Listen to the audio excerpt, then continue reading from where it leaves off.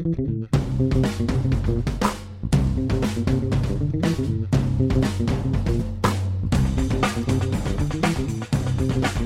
there, it's Gary Parrish. It's Sunday, February 19th. Welcome back to the Eye on College Basketball podcast. I got Matt Norlander here with me, and we got a lot to get to, including a preview of Monday's game between Miami and Virginia and Tuesday's game between South Carolina and Florida. But first, Norlander, I'm just going to open the floor to you. You tell me, North Carolina destroying Virginia and giving the Cavaliers their third straight loss, or Kansas basically securing a 13th straight Big 12 title, or Gonzaga moving to 28-0, or Kentucky barely getting past Georgia even though Yante Maton was gone after 2 minutes, or Michigan State's Aaron Harris suffering a college career-ending injury, or Caleb Swanigan getting 24 and 15 against Michigan State for what was his 24th double-double, or something else. What was the biggest story from college basketball this weekend?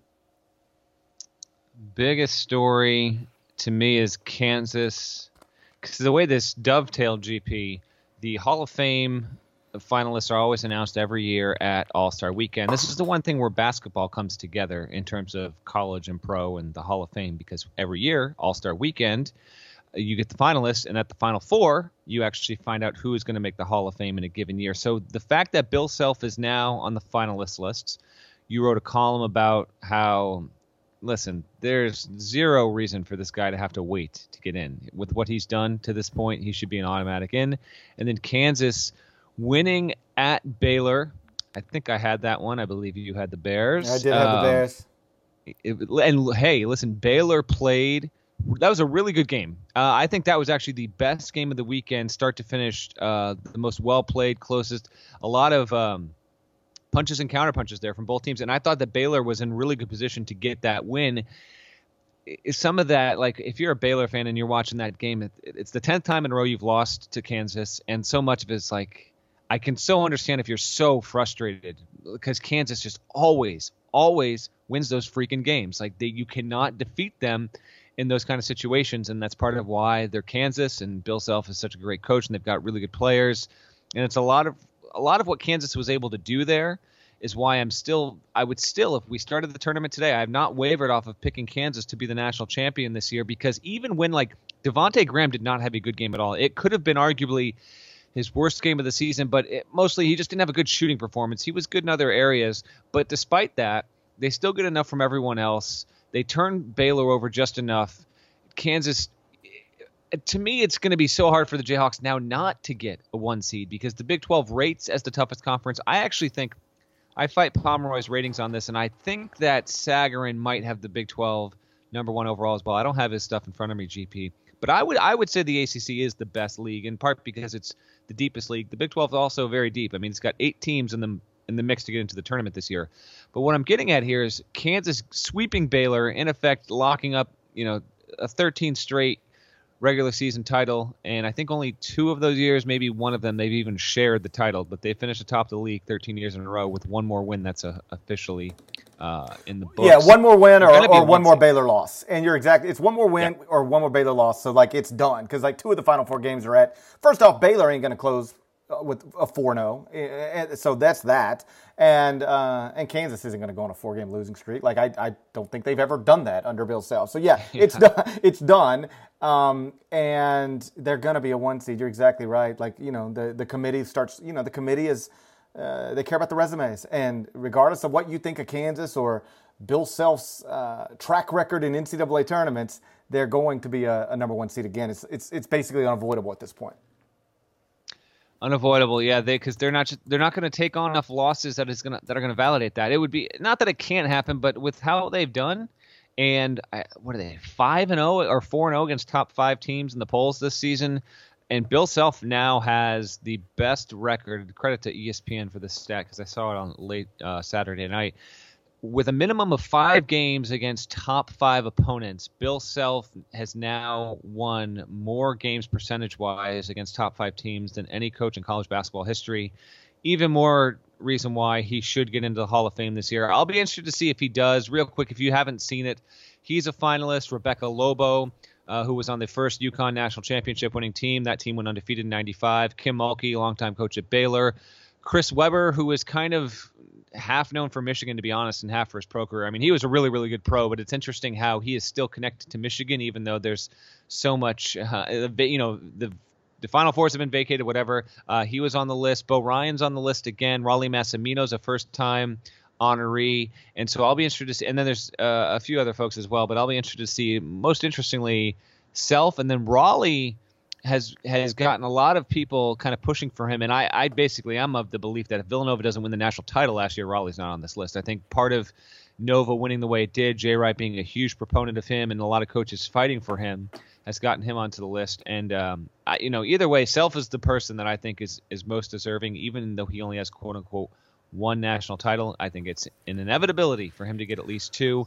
And so the biggest stuff from the weekend, I think, is related to Kansas sweeping Baylor and establishing itself as legitimate a national title contender as we have in hoops. All right, so let's talk about the Hall of Fame thing, right? Because that was sort of the point of my column. Like, this should be game, set, match. Like, the idea that that you could have a Hall of Fame ballot in front of you and not vote for Bill Self is just asinine. To your point, he does only have one national championship. So does John Calipari, and he got in. So like Boeheim won. Yeah, Boeheim won. He's in. So, like, you can't use that against him. You can't say he's only got one national championship because we just named two other active coaches. Tarkanian got in with one. Yeah, right. I mean, that's definitely not a disqualifying note. No way. And then you start looking at the 13 straight Big 12 titles. By the way, assuming they're going to win this one outright, and I assume that they're going to win it outright, it would take something really weird for them not to.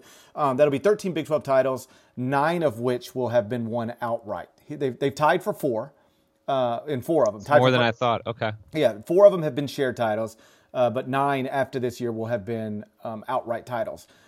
No other school has ever won more than 13 league titles in a row. UCLA also won 13 in a row once upon a time, but those weren't all belonging to John Wooden. John Wooden won 9 of them, but the 13 that UCLA won were actually shared between 3 different coaches. So no school's ever won more, though UCLA has won as many, which means heading into next season, Kansas will have an opportunity to win a 14th straight Big 12 title, which would be more than any school in the history of college basketball. But even if you're just focusing on coaches, nobody's done what Bill Self has done. Like, again, Wooden won 9. I think Mark Few won a whole bunch in a row. I know Gonzaga as a school's won 11 in a row once upon a time, West Coast Conference titles. I don't know how many of them belong to Mark off the top of my head, but obviously some of them.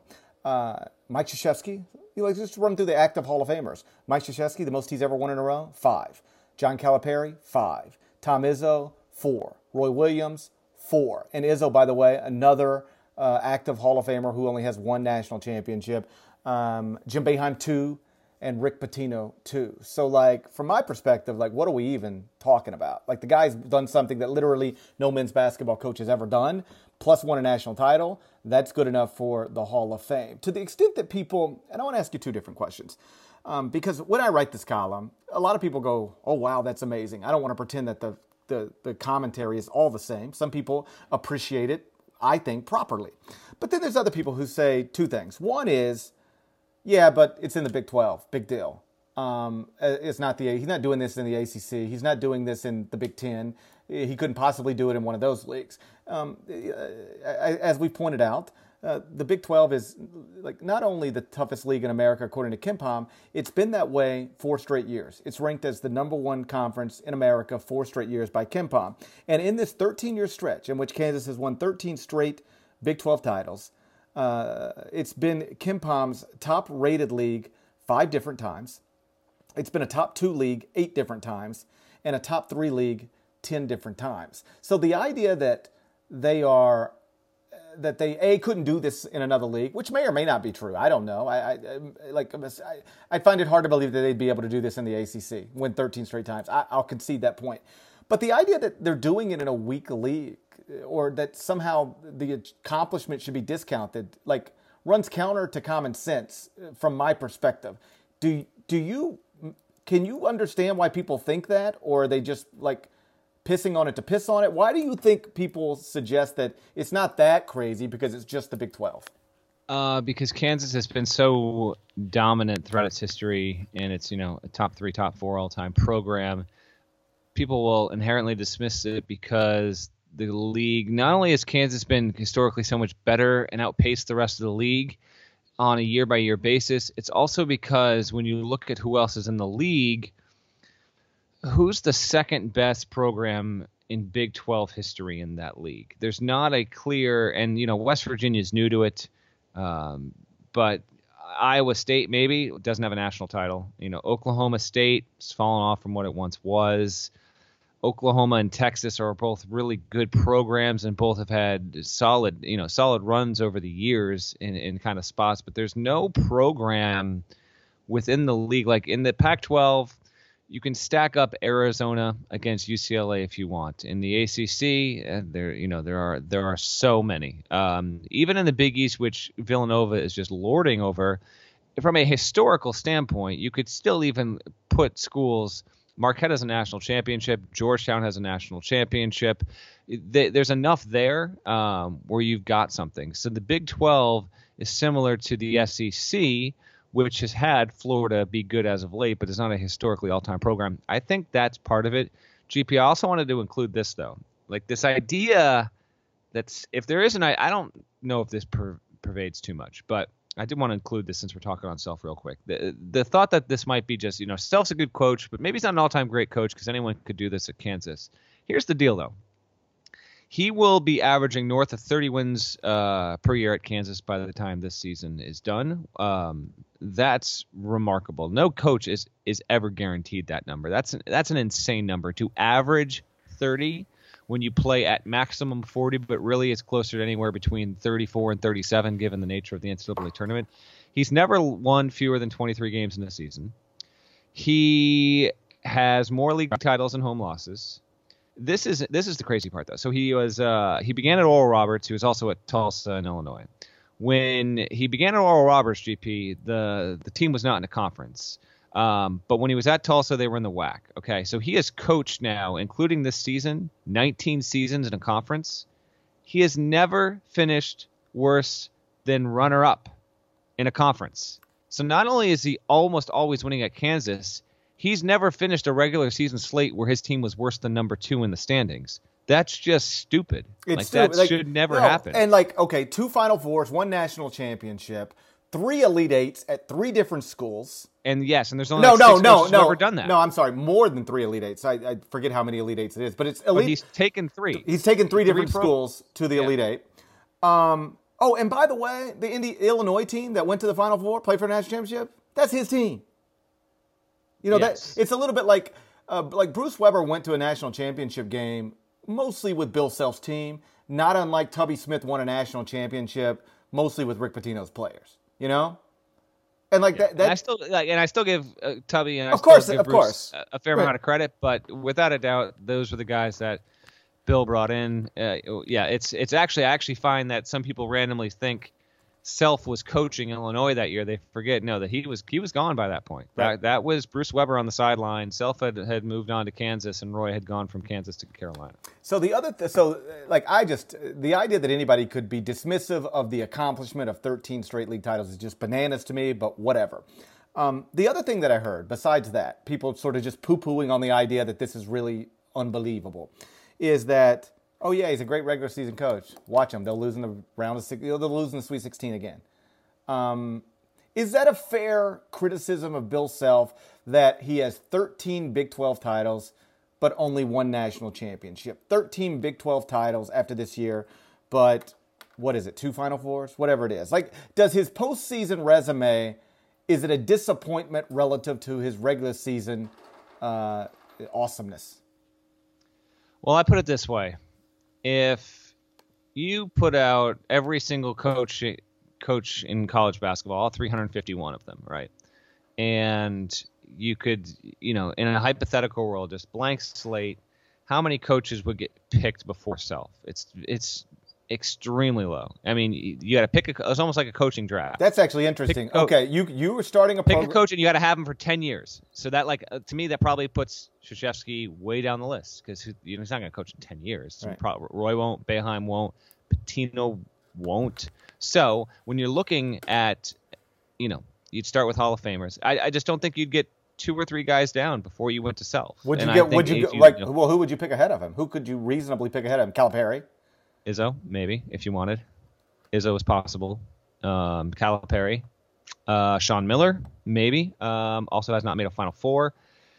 Coach that you'd have to stick with for 10 years. That might be it.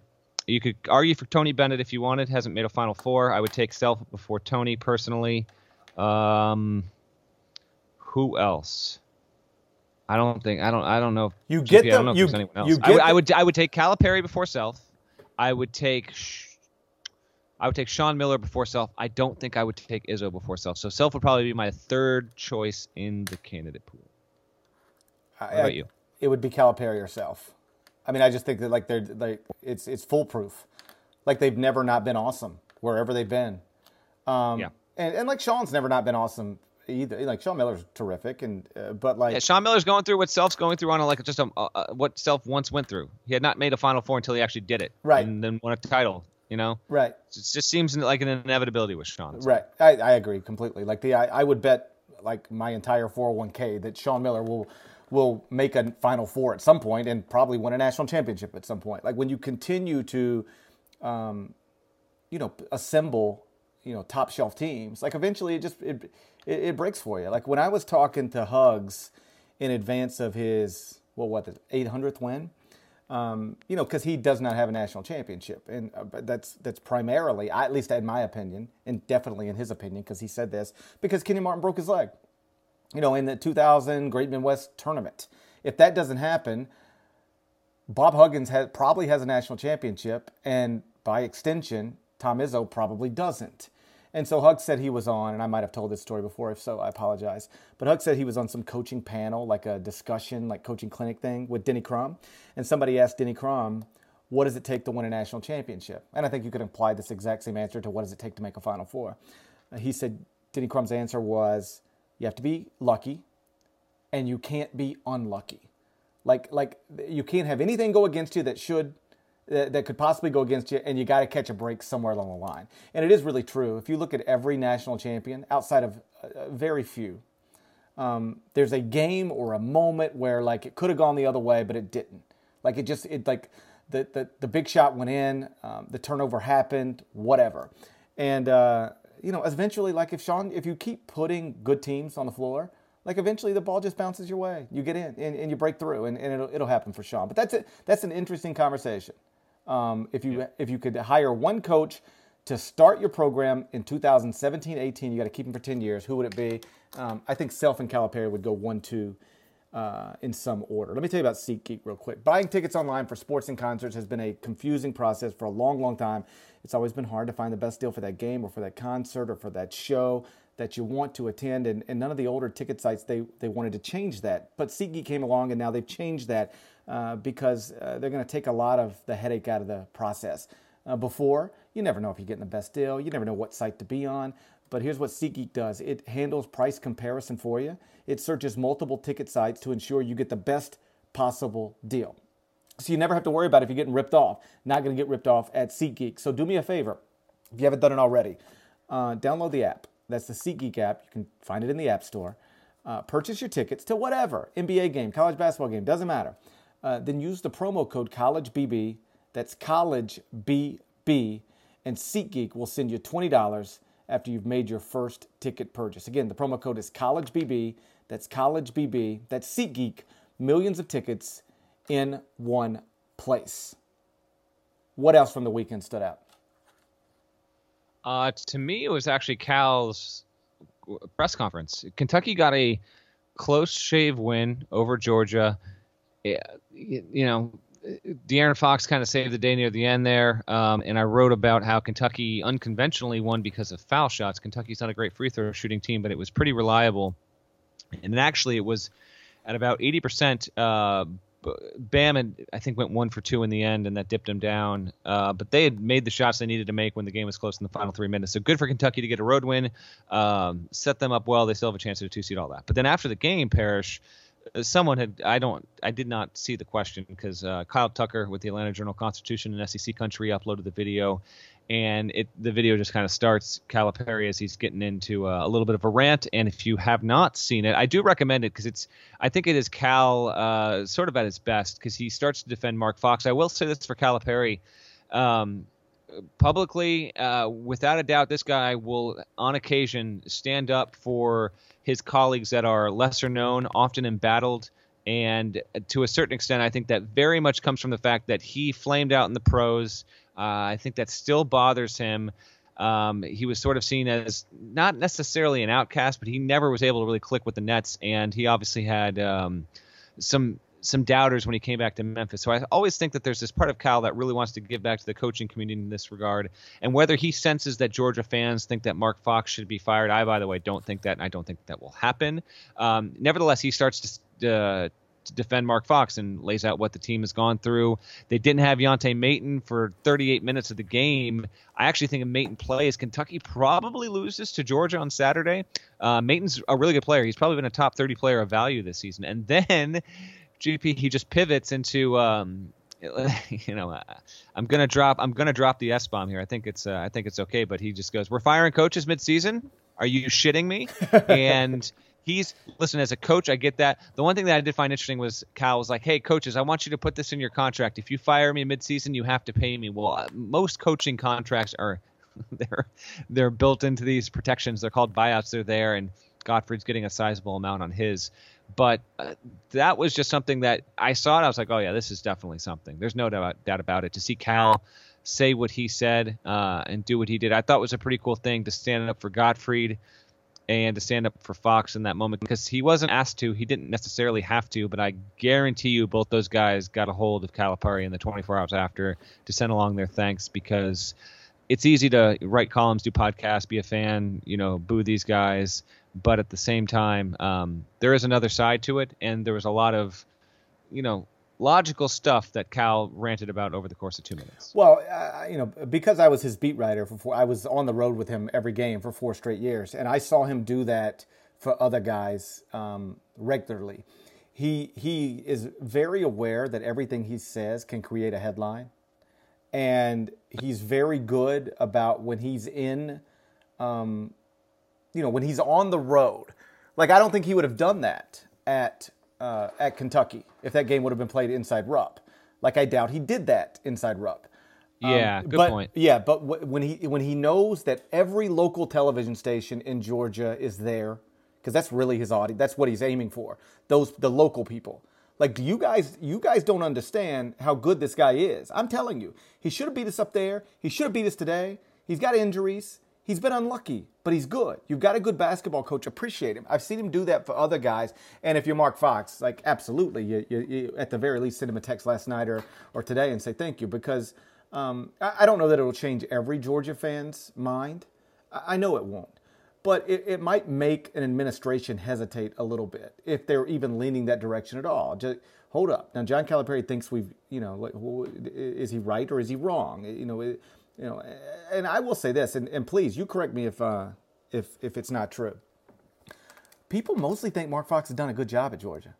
I know that the NCAA tournament appearances haven't come as regularly as you'd like, and he's not out signing top 10 recruiting classes. Like, I got all that, but Mark is respected in the industry. Like, people think he's a good basketball coach, and I'm not going to pretend that if Georgia wanted to make a change this year, next year, whenever, that there's no scenario under which they would be better for it. You never know when you're going to hire the next hot shot, up and coming, just blow it out of the water guy.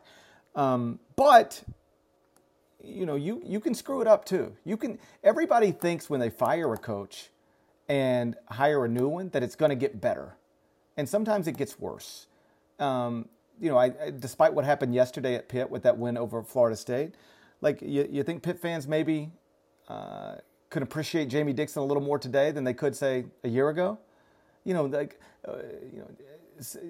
Sometimes fan bases get to a point where, what's happening right now isn't good enough anymore, and we want something different. And that's fine. And if the administration's on board, you'll get it.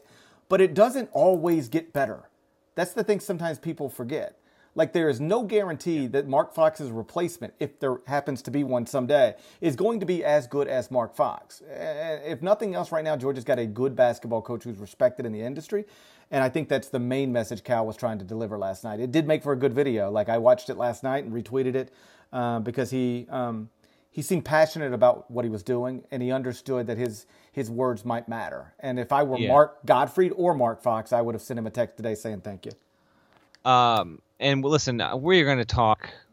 This happens every year to the listeners who are dialed into the podcast. Thanks for listening. The next 5 weeks are going to be a mix of let's talk about the bracket and the tournaments and the end of the season and bubble teams. And then it's going to eventually be coaching rumors, mill, who's hired, who's fired. So we're going to try our best not to hit on topics at the same time over and over. But here's the fact of the matter is that 90% of guys are hired only to be fired. It's just the nature of the business. That's what the money's for. They make a lot of money. 90% of these dudes that will get hired are either fired or they'll move on. The other 10% either become legends at the place that they're at, or they get to retire on their own terms, and maybe even a few times they don't even get to retire on their own terms. So it's all a matter of a cycle. It's a matter of time, place, luck. It could be 3 years. It could be 5 years. It could be 8 years. It's just part of the deal. Fox has been with Georgia for 8 years. I definitely think that he is the kind of guy that you want to – I would not be eager to get him out. He has had relatively good success here. I think maybe the issue with some Georgia fans going forward is that, Maton and Frazier being such big factors on the team this year, what will the team be next season if Maton decides to turn pro, which wouldn't stun me because he's a good player. Maybe he comes back. I don't know. I don't know what to expect. And in fact, I don't know how serious his knee injury was. Maybe he'll be able to play again this season. I didn't get the impression that it was season ending. So that's where we are with that. I don't know. We'll see. Anything else to you, GP? First off, hold up. You cannot miss this opportunity. JJ Frazier. Frazier. Did you see my piece? I dropped the reference in there. He got 36 points. How many people were tweeting you about Devin Downey? Only a couple, but I admit I had Twitter closed before I finished it, and but yeah, I straight up. I think I closed it out with a straight up. It was the best performance against Kentucky by a diminutive guard, someone under 6 feet since Devin Downey. Of course, there's no doubt about it. Shout out to Devin Downey. Shout out to Devin Downey. He looked like Devin Downey. Like I was sitting there, and I had to look around my room. I was like, "Is this 2010 all over again?" It feels like 2010 all over again. He looked like Devin Downey. Shouts to Devin Downey. Without a doubt. No, that's a good call before we move on. Frazier was a stud, without a doubt. This is not even being said for effect. That was a Devin Downey-esque performance through and through. He was awesome. You concerned about Virginia at all? Well, here's the weird thing. Again, like what I can't decide with Virginia, GP, is this just going to be every year we get, a handful of teams that are 4, 5, 6 seeds. They randomly just kind of lose the first game or second game of the tournament while some other stuff's going on. I was like, oh yeah, by the way, their season ended. If you didn't notice, they lost by 6 points in the 4:00 window of the tournament. Virginia is still they're number 8 in KenPom as we record this. Kansas is 9. Okay, how about UCLA is 18? Arizona is 21st at 25-3. This is why I use KenPom as a compass, but I don't rely on it entirely because I like to cross-reference with KPI and LRMC and Sager and all that stuff. For Virginia still to be 8 in predictive measurements is interesting to me because that suggests, specifically with Arizona, that if Virginia and Arizona met on a neutral floor tomorrow, Vegas lines would have Virginia as a favorite. I cannot buy that at this point. I don't even remotely buy it. Now, Virginia has played a brutal schedule. There's no doubt about it, and a lot of their losses have come on the road. But they've lost 3 in a row, GP. They've lost, I think, 4 of their past 5. I know they beat Louisville recently, but concern, yeah. And by the way, it's still okay, but if Virginia merely winds up with a 4 seed or a 5 seed, doesn't make a Sweet 16, it doesn't mean that, we've talked actually a lot. It's not been an intentional pattern, but we've talked about stereotypes with teams and coaches. Doesn't mean that Bennett's not a good coach or March or whatever. Let's recall that this team does not have the player that was supposed to be its best player. And London's a good guy, don't get me wrong, but Austin Nichols, I still maintain, if he had not been a screw-up, would have been the most important player to this team and really would change the dynamic of the offense. So they don't get the win against Carolina. It's not even remotely close. They only managed 41 points. In fact, GP, I checked out of that game with about 15 minutes to go in the second half, mostly just watched an underwhelming dunk contest. It was actually kind of a crappy Saturday night in basketball all around because there wasn't really much going on. So okay to have concern, but at the same time, let's just keep the expectations tempered. I did actually think that Virginia with Nichols wouldn't even be a top 3 team in the ACC this season. That's certainly a guarantee now, because out of nowhere they go from 7-2 in the league, now they're 8-6. So yeah, they were 7-2 in the league. Now they're 8-6. They were at one point 16-3 on this season. Now they're 18-8. They've lost 3 in a row. They've lost 5 of their last 7. And like, if you're looking for an issue, this is one of them. They're still terrific defensively, top-rated defense in America, according to KenPom. They're 33rd in offensive efficiency. That's not terrible, but it's worse than they've usually been. I think they've been better than that each of the past 4 seasons offensively. So they never score a lot of points because they play at such a slow tempo, but they have been more efficient on the offensive end in the past 4 years than they have in this particular season. I do think the ACC is going to deliver losing streaks to basically everybody. And this might be a good point to make when you were trying to argue earlier that you still believe, despite what KenPom suggests, that the ACC, not the Big 12, is the best league in America. Like, Notre Dame went through that stretch a few weeks ago where they lost 4 in a row, and it was like, ooh, what's wrong with Notre Dame? Nothing. They're playing in the ACC. That's what's wrong. They're in the wrong league. And I tend to think that's mostly the issue here with Virginia because if you look at the losses, one of them is a double OT loss on the road at Virginia Tech. By definition, if you play a 2 OT game, it could have gone either way. So that's a loss that could have reasonably, easily been a win. And then you lose at home to Duke, and that's not good because it was a double-digit loss, 65-55, but it's still Duke, preseason number 1 with 9 McDonald's All-Americans. And then you go to Carolina. You don't want to get your brains beat in, and they got their brains beat in, but it's still just a loss at North Carolina. My guess is they'll close the season probably with 4 straight wins, and then they'll be 12-6 in the ACC, projected as a top 3 or 4 seed, and then we'll see if Tony can get to his first Final Four. But I'm not going to freak out about them. I do think that the talent discrepancy relative to some of the other really good teams in America, like he can, as great as Tony is, it can start to catch up with you at some point. And missing Austin Nichols is like, yeah, he was supposed to be their best player. He's not there. They were okay most of this season without him, but they're missing a former 4 or 5 star recruit. They're missing a guy who was a American Athletic Conference all conference player. He was like on all the preseason stuff, supposed to be their best player. Take the preseason best player off of other teams and see how they would be holding up. So you never want to lose 3 in a row, but I'm not that freaked out about Virginia. They do play again Monday night, so let's start there. Miami and Virginia. It is at Virginia. I believe the point spread, according to KenPom, would be Virginia -10. You think they handle that okay? Yeah, I do think they're going to bounce back. Now, if they lose, and that's not expected at all, but if Virginia does not pull this out, or if it looks really sluggish, maybe barely wins, if the offense is brutal again, then we can have a serious conversation. I do think that Virginia will win. Miami's a team that I don't have a great grasp on because they have not defeated most of the really good competition that they played, but they did beat a Clemson team that just can't win any close games and can't beat anybody. So again, I'm not entirely sure. I think Virginia will win relatively closely. And then before we pick the next game here, GP, I would love to see Virginia play UCLA in the tournament, and if that could happen in the second round of Sweet 16, and that's the number 1 offense, number 1 defense. Right now, with the way that both teams are built, I just don't see how UCLA doesn't win that game with some flair and maybe a little ease. Never underestimate the Virginia D. I get that, but that would be an amazing thing. If they could somehow wind up in the same quadrant and then meet in the second round or Sweet 16, I just would get as must watched to me as it could possibly be, because their styles are just polar opposites. Now, you got one team that's the best offensive team in America, then the best defensive team in America, one team that wants to get up and down, the other team that wants to do the opposite of that. It would be a fascinating matchup. And to a point you've made previously, that is one, college basketball will never be able to match the NBA from a skill set perspective, shot making perspective, any of that stuff. But we do get drastic matchups that were different styles, and that can be fascinating. And Virginia UCLA would be like an all timer, I think. Really fun. Yeah, I think Virginia snaps this 3-game losing streak. I think they handle Miami in Charlottesville. I'd probably take 10 points because you get a Miami team that's, probably a top 35 team in America. And, with such a slow tempo, like 10 points is a lot of points. So I'd probably take the points.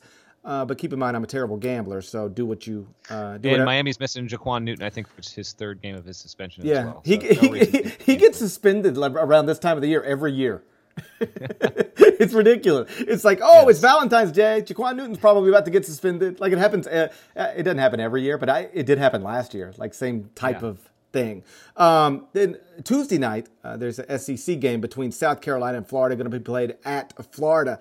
Speaking of 3-game losing streaks, it looked like South Carolina is on the verge of getting to one because they lost at home to Arkansas last Wednesday night, then lost at Vanderbilt this weekend. And now they got to go to Florida. Ken Palm's got the spread at Florida -11. Would you lay the points? We both think Florida wins the game, right? Yeah, I would pick South Carolina to cover in that instance.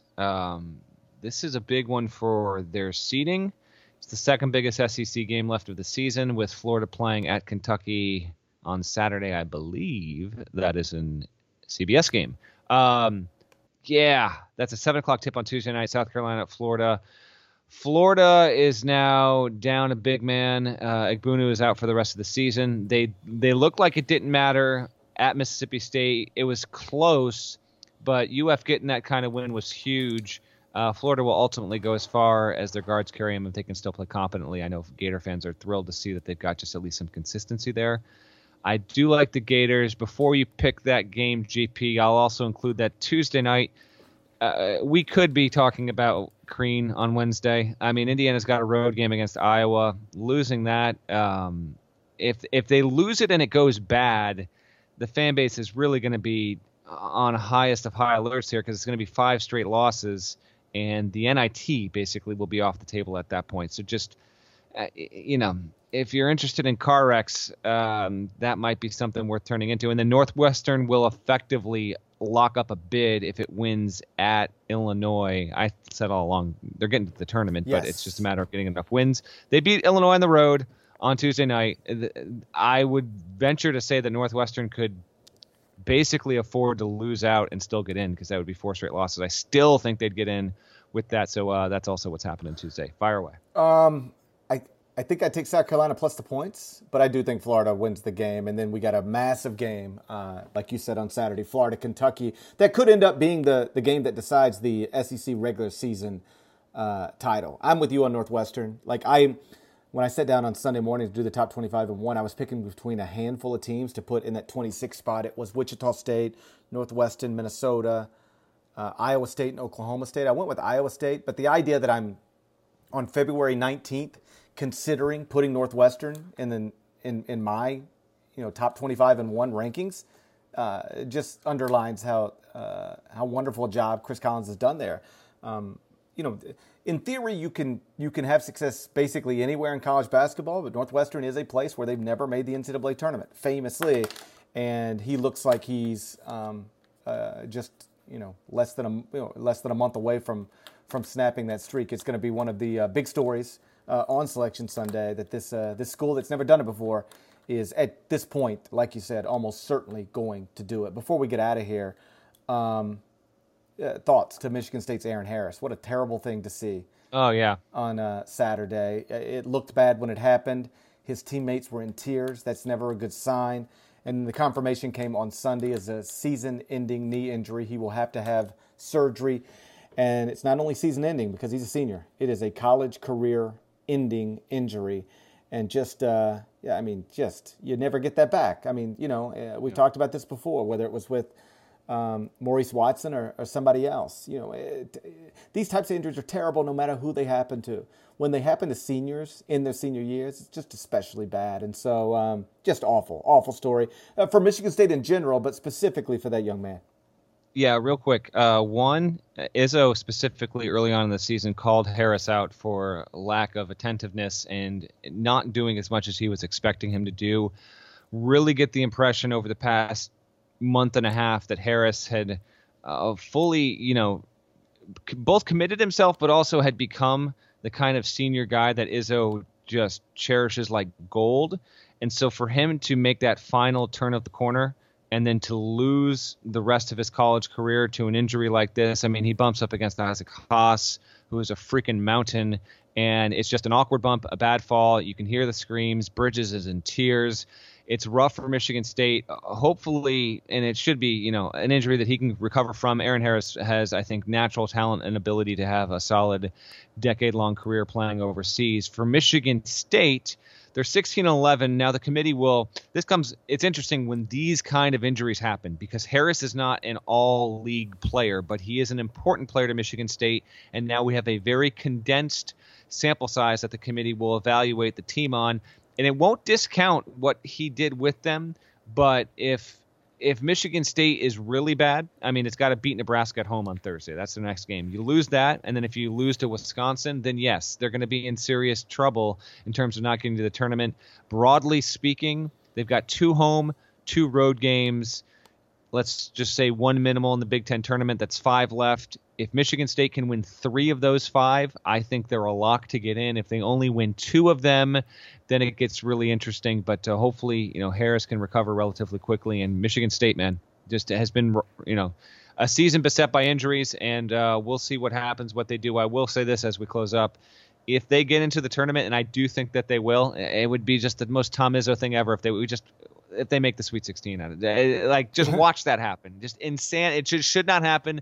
Zero business. Watch them get a 10, beat a 7, upset the 2, something stupid like that. It would just be the most Izzo thing to ever happen.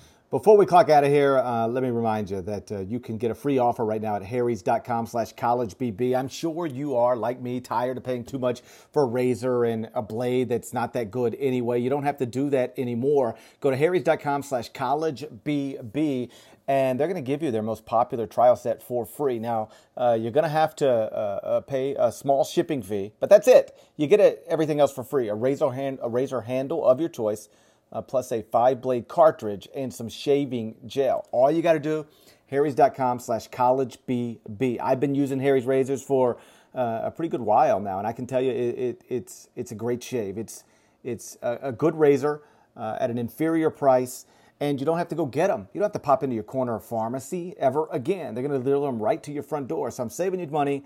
I'm saving you time. And all you got to do is go to harrys.com/collegebb. That's harrys.com/collegebb. And when you're done with the free trial set, you'll start getting blades just like I do, shipped directly to your door for a fraction of the price that the leading brand cost in your traditional corner store. So get started now. All you got to do is pay shipping. Go to harrys.com/collegebb. That's harrys.com/collegebb. And you'll get razors delivered straight to your door. Remember, we're going to be back on a Wednesday. We'll look back at some of the games on Monday night and Tuesday night, start getting ready for the weekend. You can subscribe to the Eye on College Basketball Podcast on iTunes. That's the best way to get the latest episodes as quickly as possible. We always put them on the website as well, cbssports.com, but they're always, without exception, in iTunes first. So if you subscribe, you'll get them first. Thank you all for listening. We're going to talk to you again on Wednesday. Till then, take care.